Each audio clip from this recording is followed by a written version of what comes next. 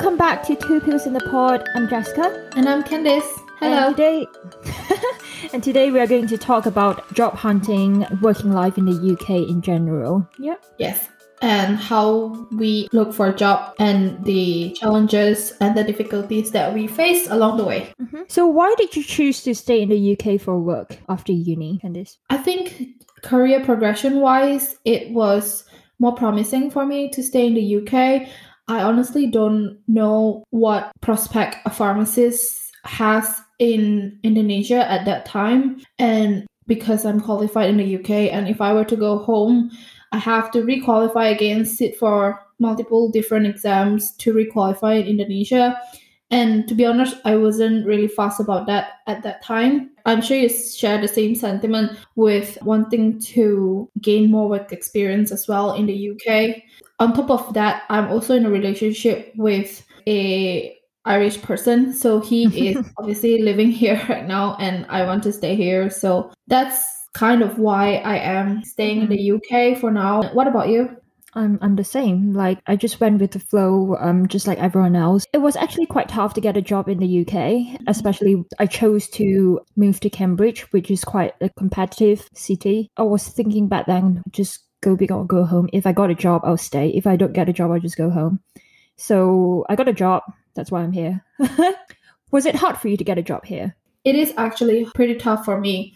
Because to be honest, the job that I'm currently in is not necessarily the job that I set out to do. So after I finished my pharmacy degree, after I got my qualification, I actually went back to Queen's to study another master's in pharmaceutical analysis, thinking that I want to better equip myself with the knowledge to work in industrial pharmacy because I'm more interested in what happens to medication before they're made and how they're made and the process that is involved in producing a medication from, drug development, drug discovery, everything. Was it difficult for you to apply for the course? Because not many people do that.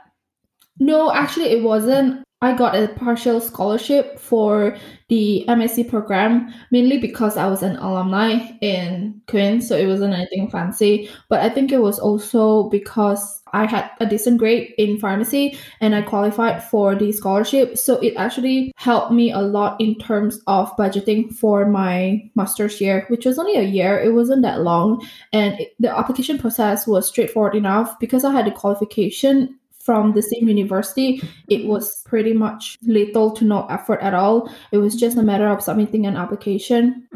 I finished the master's course in a year's time. And obviously during the course, there were a lot of visits from different industries trying to recruit for students, which I jumped at every chance to speak to somebody who visited the university, recruiters looking for new graduates to hire. And I secured a few interviews, went for the interviews, passed different stages of interview process, and got offered a job in an industry. And I was so happy because that was what I set out to do. I was so happy that I finally got the job. I felt like I could finally breathe after months and months and months of holding my breath.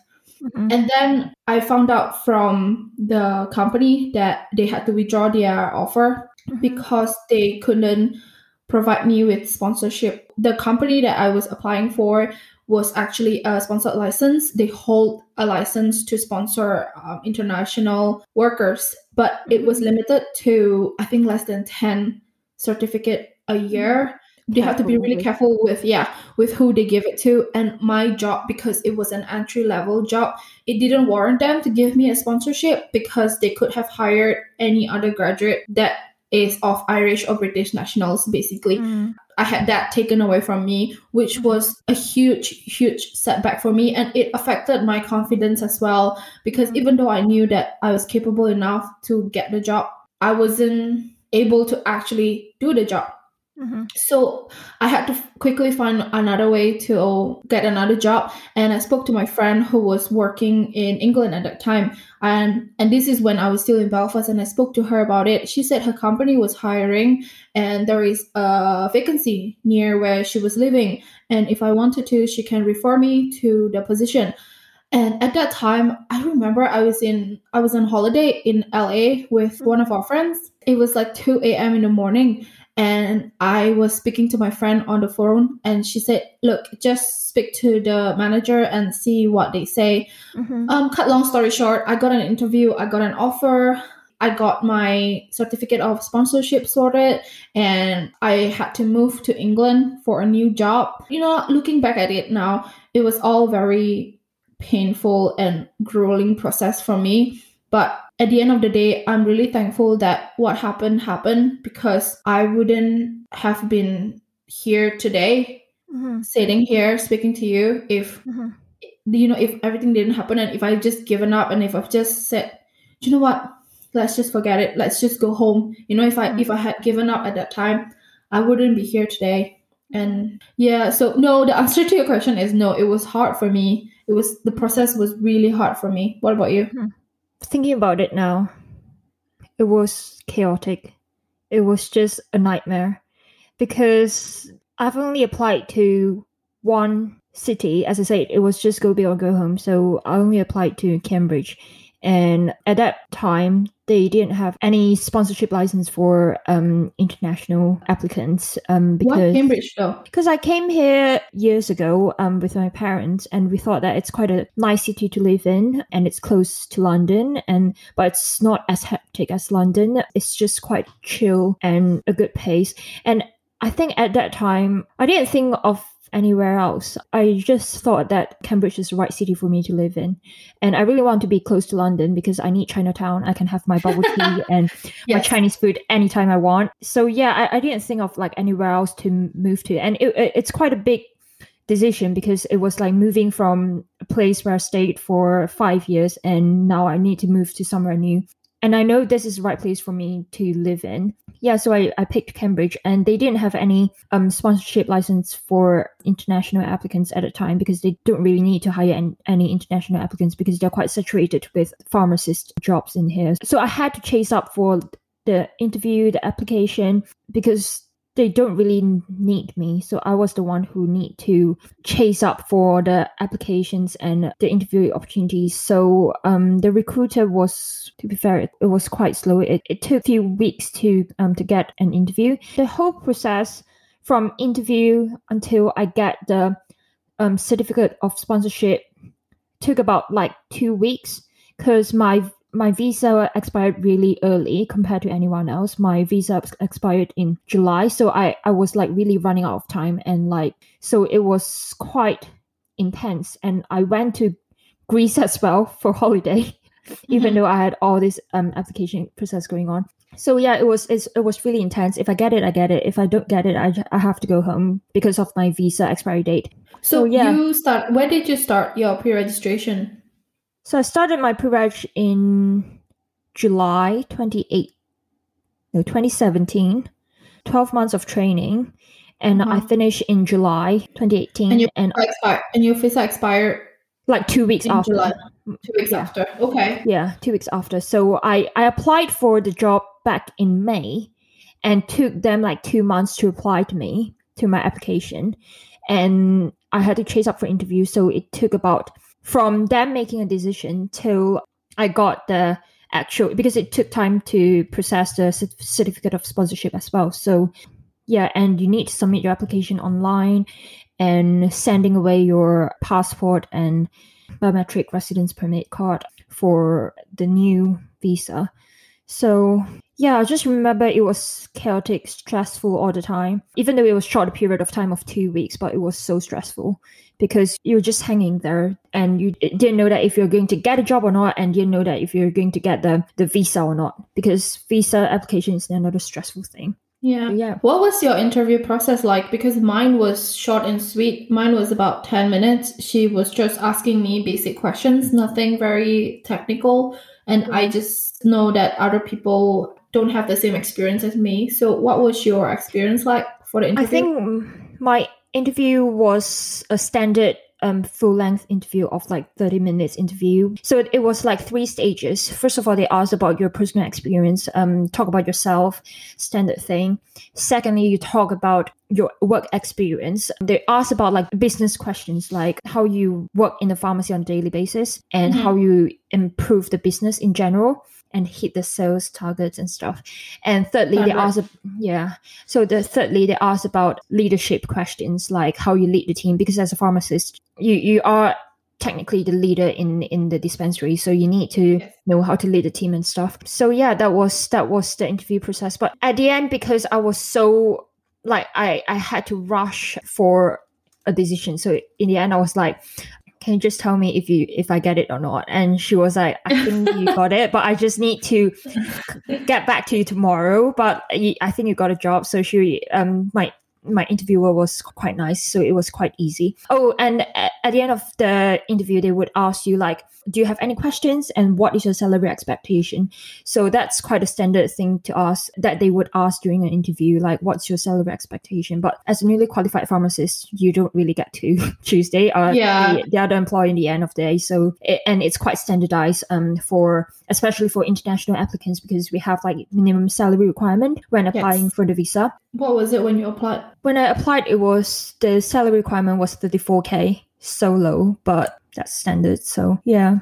Okay. How did you feel, during the visa application process, and what was the actual visa application process like for you after you got your certificate of sponsorship? So I had to apply right away, because so that I don't get kicked out of the country. So I applied online on government.co.uk website. So everything is done online. It's actually quite straightforward. But because I was a bit traumatized by a previous experience, like we had so many misfortunes on like going to trips and stuff. So I was panicking applying for visa, but actually it was quite straightforward and it was an easy process. Just fill in your details online. The employer will send you the certificate of sponsorship details, and you just have to fill in accordingly into your visa application. You need to be careful with the hours that you're working, and also the number of hours that you're working per week, and the salary, because it has to match. Yeah, we have a few friends that has actually encountered that problem before, where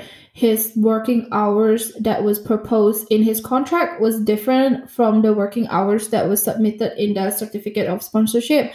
And the way it worked out, the salary requirement did not match with the salary requirement for the visa. So hence his application was rejected, and you have to get every single detail right, even down to your working hours, your salaries, your job titles, your job descriptions. Everything has to match. So your SOC, which is no, it's not your SOC, it's your job description, your job code has to match with the sponsorship certificate. What was the application process like? So did you go through the priority? Did you do standard? I had to go through a priority because I was running out of time. So I paid in total 2,000 for my visa, because there was priority service cost a lot more, because the standard visa application will take 8 weeks, and I just didn't have enough time, and I wanted to go back home before I start the new job. So I had to go through the priority service, and that cost around a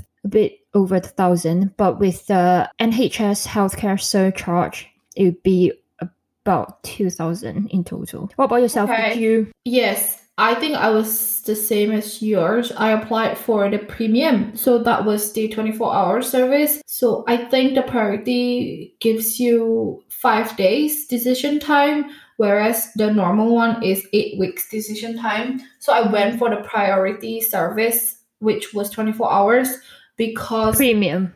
Oh yes, sorry, premium, because my start date was, I think, about 2 weeks away from the day that my certificate of sponsorship was issued. So I didn't have a lot of time as well between getting the sponsorship and having to apply for the visa. So I paid an extra £800 for the service, and then the international health surcharge was £200 a year, which was £600 for a 3-year visa.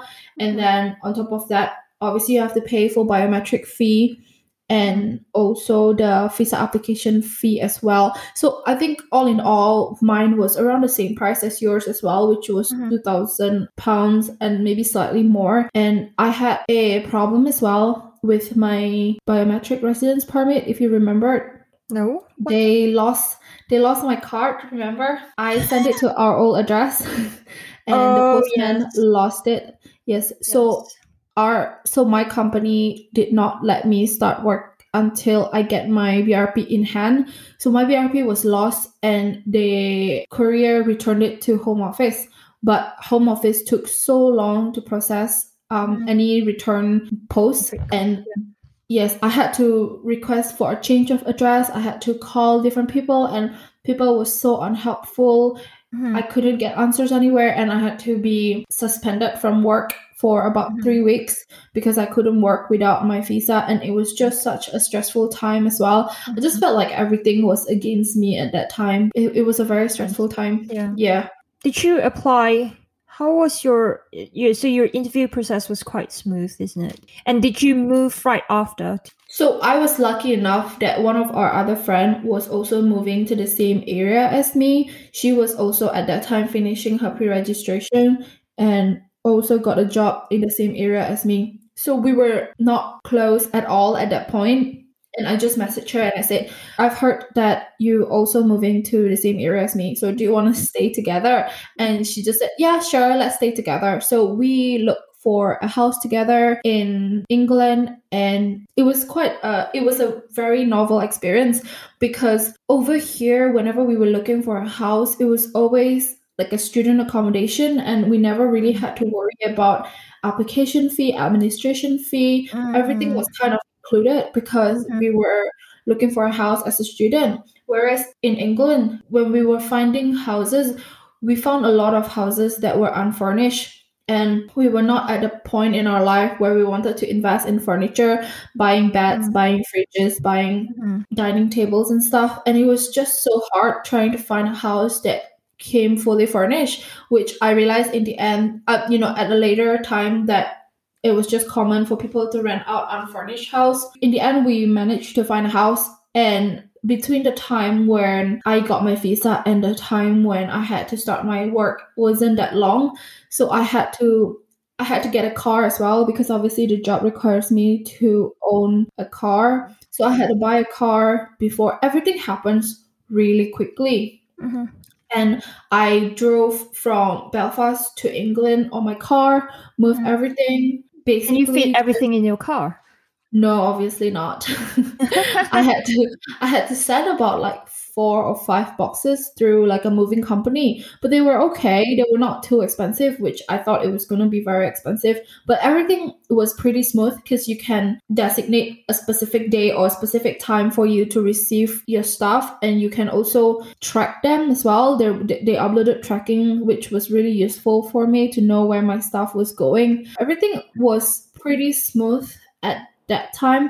I don't really think there was any hiccup when we arrived there. The estate agent met us in front of the property, showed us around, and we kind of settled in pretty quickly. And I had to start work the day after, basically. Was the rent about the same then compared to Belfast? No, actually, sorry. Yes, it was similar because when I was in Belfast, I was paying around £300 per month for rent, excluding utilities. And when I went to England, our rent was 250 a month, but we had to pay rates, which was working out to be about £50 per person. So that made it £300 a month, which work out the same. Obviously, with utilities in Belfast, you don't pay for water, so water is free. Whereas in England, you have to pay for water. So that was kind of the only other expense that I had in terms of utility.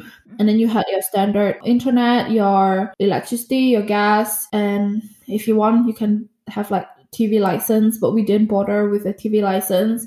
I think in general, it was okay. I think we were also not in a big city. So rent was still comparable to Belfast, whereas I know for yourself, you Mine's had to like pay a lot double more. of like what I was paying in Belfast. Mine was double, and the moving process was nightmare. It was chaotic because I initially booked a courier company who meant to.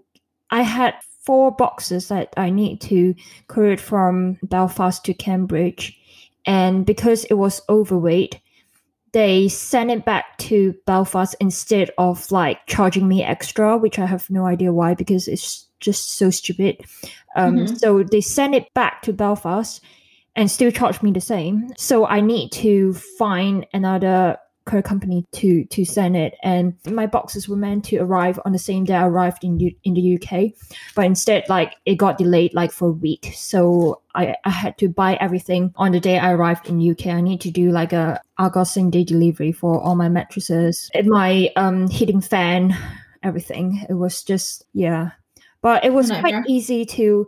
Oh no, actually, looking for houses was another nightmare as well, because I had to fly from Belfast to Cambridge to look for houses, and I had like a week to look for houses, to view houses. So I need to contact all the agents and book for viewing. And I couldn't find any houses for the first 4 days when I was in Cambridge, and I managed to find one on the last day. So it was so stressful. And on my last day in Cambridge, I found out that I didn't actually book my flight ticket. So typical. Happens every time, like every single time, which is why I have PTSD in like booking flights. So I had to book last minute flight on the spot. Yeah, on my last day, flying from Cambridge back to Malaysia. So it was. Oh, back to Malaysia! Wow.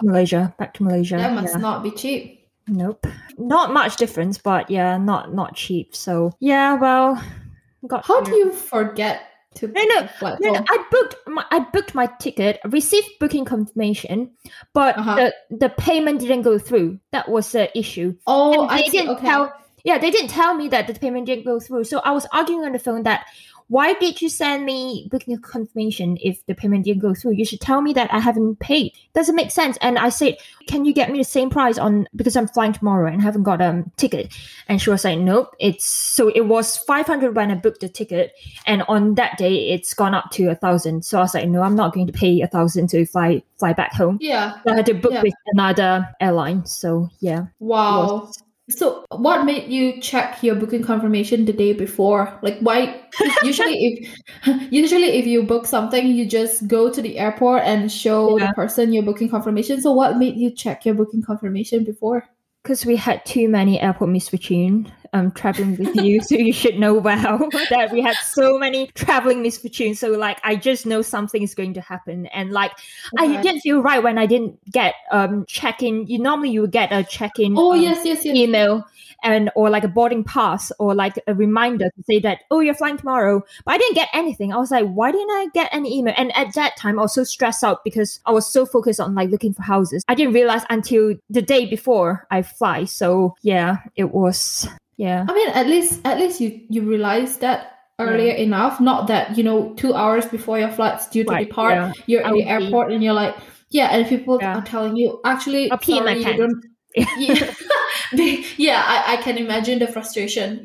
Okay, that's interesting. So how much was your rent then in Cambridge? 455 inclusive everything, so which is not bad, but it was a tiny single bed and a 10 house share. Well, initially I thought it was fine, but the longer time I spent there, the more I realized sharing a house with like 10 people is not a good idea. Toilet, kitchen, very gross. But you were sharing houses when you're in university as well. So what's the difference? The difference is, when I was in Belfast, it's a big semi-detached mansion. And when I moved to mansion, well, I would say it's a mansion. It's huge. I wouldn't describe that as a mansion. There was no garden anywhere. All right then. You don't have like a security guard or a butler. Well, to me it was mansion because like it's a big semi-detached house. But like when I moved to Cambridge, it's just like a tiny terrace house. I remember that. Yeah. You came to visit. It wasn't very beautiful. No, I remember the toilet was like, I had to kind of position yourself really funny in the toilet so that you're not touching anything. I remember that. How many months were you there? 11. Wow, that is a long time. That motivated me to get my own place. So we'll talk about this next time. So are you happy with what you're doing right now then? Are you happy with your job? I was gonna ask you the same thing. I was actually just gonna be like, so do you like your job? Well, Sometimes I do, sometimes I don't. There are Sometimes you times do. where, yeah, no, I actually do. Sometimes, especially when I'm running the flu clinics and I get to be speaking to people and I get to listen to their stories. And okay, so in a flu clinic, usually you have to wait for about 5-10 minutes before you're allowed to go. And sometimes people use that time to chat, use that time to share their stories. And I always find that very inspiring. Some stories that I've heard were very, very moving and sometimes very sad. People talk about losing their family, living alone, and being able to impart some comforting words and being able to be there for somebody just to listen for 5 to 10 minutes and knowing that they appreciated you setting aside time to listen to them. That gave me a lot of job satisfaction. A lot of the times that happens when I'm running the flu clinic. And that's why I like running the clinic, because I get a chance to connect with people more personally instead of just over the counter where it is a 2 minute or even like a 30-second interaction where you don't even get to know the people. So yes, I know I complain a lot about my job, but sometimes I do find these little moments of satisfaction and little moments where I'm like, yes, it's not so bad sometimes. What about you? When I first started the job, it was all new and like very exciting, and I was excited to accept like all the challenges and opportunities that I come across. I did gain a lot of job satisfaction at the start, but now that I've been working for 2-3 years now, it started to go stagnant a bit. It's the job that you're doing, it's the same, repeating itself like on a daily basis. And I don't know. I just know that I don't think I'm going to work in community pharmacy for the rest of my life. That's what I'm thinking right now. But I would say the good thing about working in a big chain company is that you do get reasonably well paid. Your pay will be according to the market rate. You're not that would be different if you work for independent company, because they might not be able to match up to the market rate. And you get paid for like the number of hours that you work. They do monitor. If you didn't get paid accordingly, you can speak to your manager. And for those who are driving, you can claim for mileage, which is another good thing because you get extra pocket money from there. And you basically get your car maintenance and your fuel paid for, which is really good. It works out really well because I'm driving as well, and I do get to claim for mileage. And it does work out really well. So any money that you get from the mileage claim can go for car repairs and insurance or even like fuel. So it is good. And well, I don't drive, so I can't really tell the because in Cambridge you just cycle everywhere. So I think that's one good thing for me, because I'm a hazard on the road. I don't want to. I'm glad you know that. I'm glad you realized that. Yeah. Too many people told me that. So yeah, I do realize. So yeah, but I think the bad thing is after working in big chain company for a while, you realize that you're just a number in a big corporation like this, and you feel like what you can achieve is quite limited. Like for myself, I really want to see what I can achieve and how I can make an impact at where I work. But I can't see myself at this position right now, at this stage right now. So what are you gonna do about it? Are you going to? I got a new job, so I'm moving to a new job, and we'll see what happens from there. So is this the same job title, or is there a career progression? It's a career progression. It's a step up from pharmacist to pharmacist manager. So so you're basically leading a team, I guess. So it's a different company.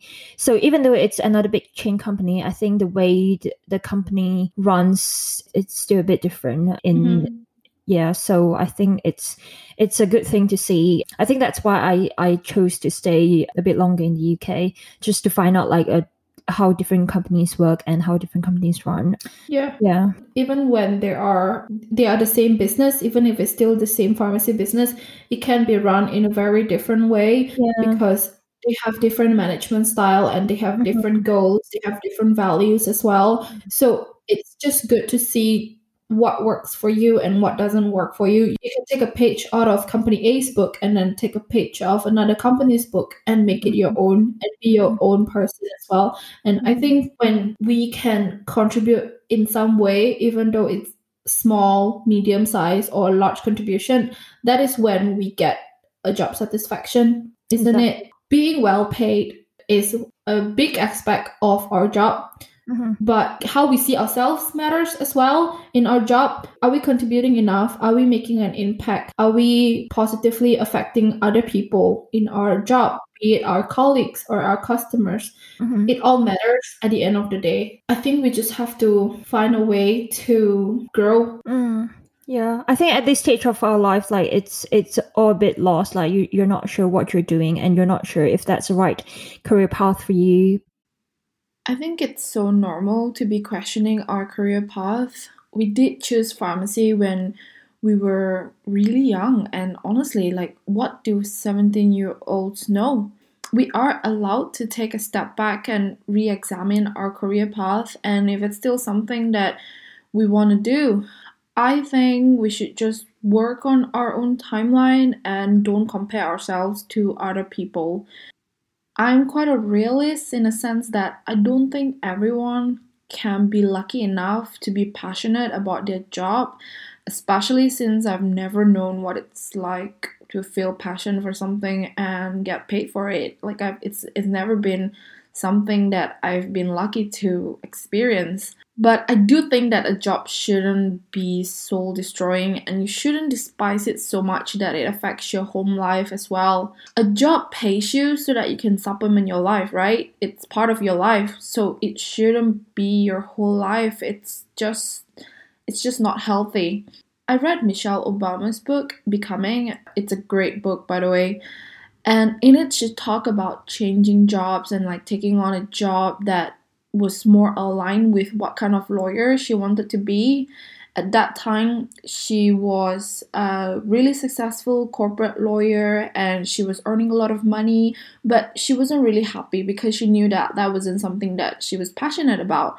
And so when she went on to look for other jobs and found ones that she was happy about and she was excited about, it offered her like half of what she was earning at that time. And she was really contemplating about it because can she afford it? Can she afford to downsize her lifestyle? Can she afford to take the pay cut? And in the end, she chose to take the job and she was so much happier for it. And it led her to so many different things in her life, great things in her life. And she really inspired me to take the leap and try something different. After all, like how much money you make shouldn't be your sole purpose or your sole source of happiness. How you feel about yourselves, work-life balance, and like a little bit of excitement should count too. I think it's never too late to start something new, and the most important thing is never be afraid of stepping out of your comfort zone and making a change. So I guess that's it for today. I hope you enjoyed listening to us. Share it with your friends. Write us some feedback, click subscribe, and rate us on Apple's podcast and Spotify. We have an Instagram page called 2 Pills in Pod. Follow us on our Instagram where we'll post teasers about our upcoming episodes. We'll see you on our next episodes then. Bye! Bye!